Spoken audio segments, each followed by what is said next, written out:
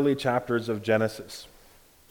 For modern readers, questions like, did God create the world in 6 literal days? Did he use evolution? How am I supposed to understand this text? Were Adam and Eve genuinely the genetic starting point for all humanity? How did that work? Right? If Cain and Abel were the first naturally born humans, where did Cain find his wife? Did Adam and Eve have belly buttons? Was the world flood local, regional, global? How did every land animal and insect get into and survive on the ark? Now, I want to acknowledge those questions make a lot of sense in a culture like ours that prizes scientific knowledge and naturalistic explanations for things, meaning we believe, whether it's true or not, I don't think it is, but we believe that there is a naturalistic understanding for all phenomenon.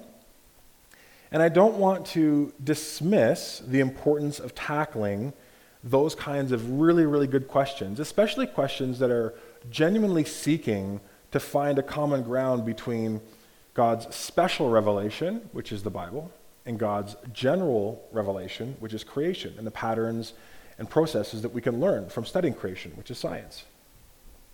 And actually, I wanted to commend to you some resources if you do want to do a deep dive into certain hot topics. So, for example, if you want to understand the 3 Christian Orthodox views related to creation and evolution, or 4 views of how theologians and scientists wrestle and grapple about the historical Adam, the Zondervan series, the multiple view series, is really, really excellent. These are things that I can pass along to someone who really wants to do a deep dive. It's not for the faint of heart. Your eyes will glaze over. You should sometimes only read 3 or 4 pages at a time. But these are the best theologians advocating for their particular position, which upholds the integrity of Scripture and, from their perspective, makes the most sense in terms of the scientific or natural data. So there are resources like this out there for those of us who are really wanting to dig into those questions. And they're important questions. But I think in the context of understanding the heart of Genesis, especially Genesis 1 to 11, which serves as kind of the part A story of the Bible that sets up the rest of the Bible, we should actually minimize those questions. Not dismiss them, but we should minimize them. I don't think it's healthy to make them a central pursuit of your faith. I've seen them distract people and actually draw them away from the deeper and more significant theological truths that the text is trying to make sure we see and understand. Case in point this morning, Genesis chapter 8, verse 1. But God remembered Noah. Almost a throwaway line, might not catch our attention at all. If it does, it might catch our attention because it is a bit of that record scratch of, wait, what? God remembered? That kind of sounds like a strange or even wrong way of talking about God, right? If God is all-powerful and all-knowing, how could he forget something? And in the context, how could God forget Noah while the flood was occurring, right? Chapter 7, verse 24, we read that the waters flooded the earth for 150 days. So after the initial 40 days and 40 nights of deluge, this month-long extension of flood waters is happening. Like, are we to imagine that as the days and the weeks and the months unfold, God's mind kind of just drifted and he got caught up with something else in some far corner of the cosmos, right? You can kind of picture God doing this thing, and then he kind of gets distracted, ADHD, and he goes over here in the corner and he's doing stuff, and then the angel's like, sir? Yeah, oh yeah, what is it? Oh, hey, Michael, come on in. Yeah, how's it going, God? Oh, pretty good. I forgot about this over here. This is so cool. I forgot that I had made this. Speaking of forgetting, I don't know if you remember, but like 130 days ago, this thing kind of happened. Oh, yeah, tell me more about it. Yeah, remember when you unleashed that flood, like way on the far side on Earth? Yeah, oh yeah, it's coming back to me. Yeah, I was gonna like destroy everything. Yeah, I'm tracking with you. If I recall, it was a pretty good plan. Totally was, sir. Well, it's been a number of months now, and some of us are just kind of wondering what you want us to do with like Noah and there. Noah? Oh, wow. Yeah, okay, let me gather my thoughts and I'll get back to you, right? I mean, is that how we're supposed to picture? Is that the momentum the text is leading us to, the conclusion? Did God really forget Noah? Well, as you might anticipate, the answer is no. God didn't forget about Noah as a result of being some kind of absent-minded deity. Genesis 8:1 is the first of many, and God remembered so-and-so in the Bible. It actually becomes a theme throughout the Old Testament. And every time that phraseology occurs, God is moving into action in a way that decisively saves and delivers someone. And so when God remembers something, it's a turn of phrase that means God is taking the first step in providing divine help to his people. He's taking the first step to provide divine help. He's marshaling his full attention to bring salvation and rescue to this person. He's acting on a promise. God remembers Abraham in Genesis 19 and saves him from destruction. God remembers Rachel in Genesis 30 and saves her from barrenness. God remembers his promise to Abraham and Isaac and Jacob, and he moves into action to save the Israelites in Exodus chapter 2. God remembers Hannah and saves her from barrenness in 1 Samuel 1. When the Bible speaks of God remembering, the Hebrew word is zakar. And zakar does mean to remember, but it also means to bring someone to mind and to act on that person's behalf. It's not that they're forgotten, but now you're turning your full attention and marshaling all your forces towards this person's good. So when we encounter the phrase God remembered, it doesn't mean that God had forgotten. It's a figure of speech to indicate that God began to act decisively on the basis of his promise. And in the case of Noah, that promise from God was that he would save Noah and his family from the flood and bring them safely through it. Notice Genesis 7:24. I mentioned this before, but I want to have us just kind of pause here for a moment and meditate. After 40 days and 40 nights of rain, the Bible says, the waters flooded the earth for 150 days. This is sometimes where it's really important to slow down and, as best we can, inhabit the story, put ourselves in the story, and imagine it playing out. That's a really powerful thing to do with the Gospels. If you come across a story where someone encounters Jesus, put yourself in the story. The person that Jesus is healing, maybe as part of the crowds in the peripheral, but here, imagine being on that ark and the calendar's clicking over. Day 5, day 30. You're just kind of all no land in sight, just water, just bobbing there, right? Just moving where the current takes you. No way to direct the ship. Day 100, 120. Imagine what that would have been like. Now, there's no record of any interaction between God and Noah during that time. The Lord shuts Noah and his family into the ark, and that's it. And that's just rain and floodwaters. Silence for days and weeks and months. No end in sight. Imagine the faith it would have taken as each day and each week unfolds in a situation like that to continue to trust God. You no longer hear the voice of God. Noah has not given the plan of the blueprint. God didn't say, this is how long this part's going to last, and we're going to move on to phase 2, and that's going to last this long, then this is going to happen. There's no blueprint. God has laid it out in very vague general terms. Noah has to trust. And after a few weeks, let's be honest, you'd forgive the guy if he began to wonder whether or not God was going to leave him bobbing about indefinitely. Now again, there's nothing in Scripture to indicate that Noah was either tempted in a meager or serious way to believe that God had forgotten him. He's held up throughout the Old and New Testament as a person of great faith and trust in God. But I've been through long stretches of time in my life where all I can see is the storm around me or the flood waters. There's no land in sight. I feel more or less directionless. And I know in speaking to many of you that you're in that place right now. I know that you've walked faithfully with God. You're striving to do the right thing. You are genuinely seeking to live out what God has shown and revealed to you. But all you see are floodwaters around you. All you see are storms. There is no end in sight. There is no land in sight.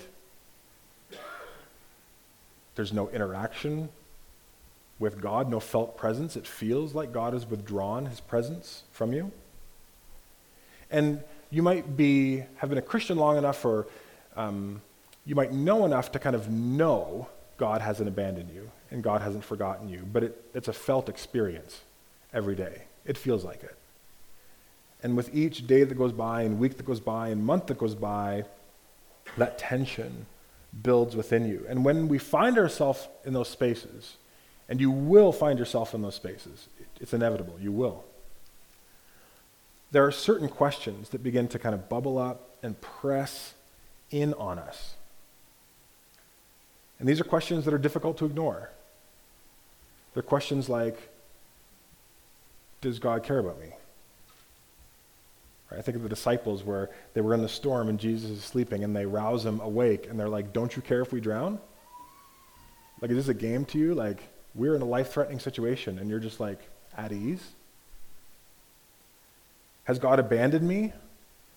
Because I feel like there's been a complete withdrawal of God's discernible presence. Doesn't matter whether I'm reading the Bible, praying at church, connecting with people. I just feel like God is very far from me. I feel very alone. I can't trace his hand. I can't kind of look at my situation abstractly and say, oh, I kind of have a suspicion of what God is doing. It just feels like I'm out to sea and I'm floating and I don't have my bearings. Have I done something wrong? Have I done some grand, serious sin that I am not aware of? And is this punishment, or is this kind of God giving me the cold shoulder until I kind of wise up and straighten up? Why do I have to go through this? I wasn't given a plan. This thing happened to me. I'm in this situation now. God didn't tell me, hey, just so you know, this is going to happen, and I'm going to lead you through it. I don't feel like I have a promise to hold on to, maybe like Noah did. Why do I have to go through this? It doesn't make sense to me. I don't see a redemptive arc to this. And what can prompt these questions are different for each of us as people, but they usually arise as we find ourselves battling an illness, especially a prolonged one, having experienced serious pain or abuse at the hands of another person. We're moving through suffering, or maybe we're watching someone that we love very dearly in our life go through suffering. And so we're okay, but our hearts are breaking for someone else who isn't. And our prayer on their behalf is like, how long, O Lord? Please. Maybe there's just a passage of time, and when you were in the state that you were, it was kind of like, okay, I can handle this for a few days and a few weeks, but the weeks have slipped into months, and the months maybe have slipped into years. So there's this long silence and long absence of anything kind of happening. And as that silence increases, so do these voices of doubt and struggle. Those increase in our heart. Maybe it's just we decided to follow Jesus and we kind of had an expectation of how life was going to be. Maybe we felt like God put something in our heart and saying, this is what I want you to chase after, and we're doing it, but it's just not happening. And our days are just honestly kind of unremarkable. It's just been a long time since you've had a powerful experience of God. And it's just sort of your sense of connection to God has just kind of slowly become thinner and thinner and thinner. And now it feels like it's paper thin. Maybe you're in a season where, kind of like Noah, you were in a particular kind of life, and you know God's transitioning you to another kind of life, but you're kind of stuck in the middle. It's no man's land. The life that you had, or the life stage that you've moved on from, is gone. You'll never be able to go backwards. But God hasn't actually brought you into the new thing that he's doing. And there's all kinds of anxiety and fear there because you don't know where God is bringing you. And from your vantage point, again, there's no land in sight. And so, is God bringing you somewhere? All you know is what you've left behind. You don't see where God is taking you. These questions can emerge with an unexpected loss, a tragedy that we absorb or someone close to us does. And when you're in these spaces, it's very natural to feel angry and even resentful and abandoned and cold and maybe indifferent, hardened. You can feel hurt. And certainly we often feel lost and directionless. That's been my experience. And whether you're in a season like that now or not, I think it's good counsel that everybody should commit these words to memory. But God remembered Noah. But God remembered Noah. Because if you are his child, if you have entered into the ark that is Jesus, if you've yielded your life to Jesus, he has made you a child of God via adoption by his death and resurrection. And the Bible says that as a child of God, God sees and remembers you as well. You are not forgotten. You in your storm are not forgotten. You who are trying to stay afloat in the particular floodwaters that surround you, you are not forgotten. You who are trying to remain faithful when there's no relief in sight, you are not forgotten. You who are trying to move forward when, honestly, you don't see a path, you do not see a plan, you are not forgotten. You who are trying to just summon strength for another day, you are not forgotten. If you are adrift right now, and there's no land in sight, I want you to know that God remembers you. And when you move into a space in the future, whether that's a year from now or a decade from now, and you find yourself in that space, I want you to recall to mind, but God remembered Noah, and to remember God remembers me as well. And I want to speak specifically to people who are sitting here today and who feel like they're at a breaking point of temptation to just give in to the idea that God has actually abandoned them. God has forgotten them. I want you to hear in a way that only the Holy Spirit can impress into the very deepest center of who you are, that God remembers you.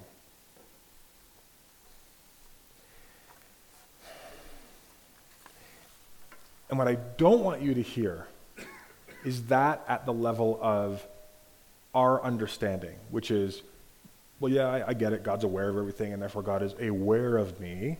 The hope embedded in these words is that God sees you, and God is going to act again.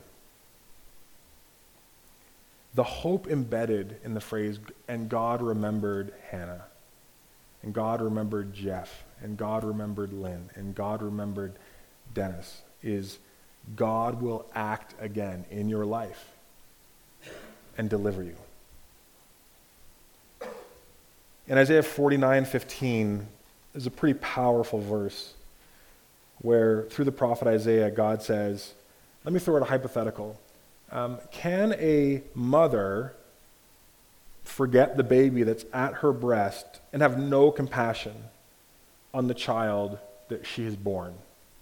And the rhetorical answer is, well, of course not. What mother would forget a child that she loves and that she's nurturing? It's right there.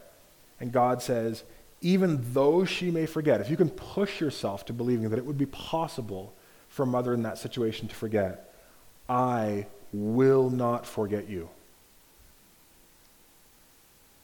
So from a human perspective, the scenario that God points to is one that none of us would say it's even possible to forget. And God said, even if in that situation a person could forget, I will not forget you.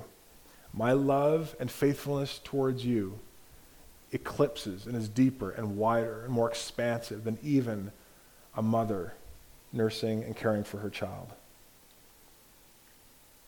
And that means that God sees you.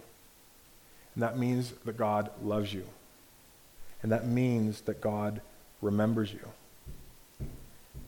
And that also means that even in the fiercest storm and the highest floodwaters, and in a context where all our experience of God is simply just deadened silence, God is still at work, God still has a plan, and God sees you.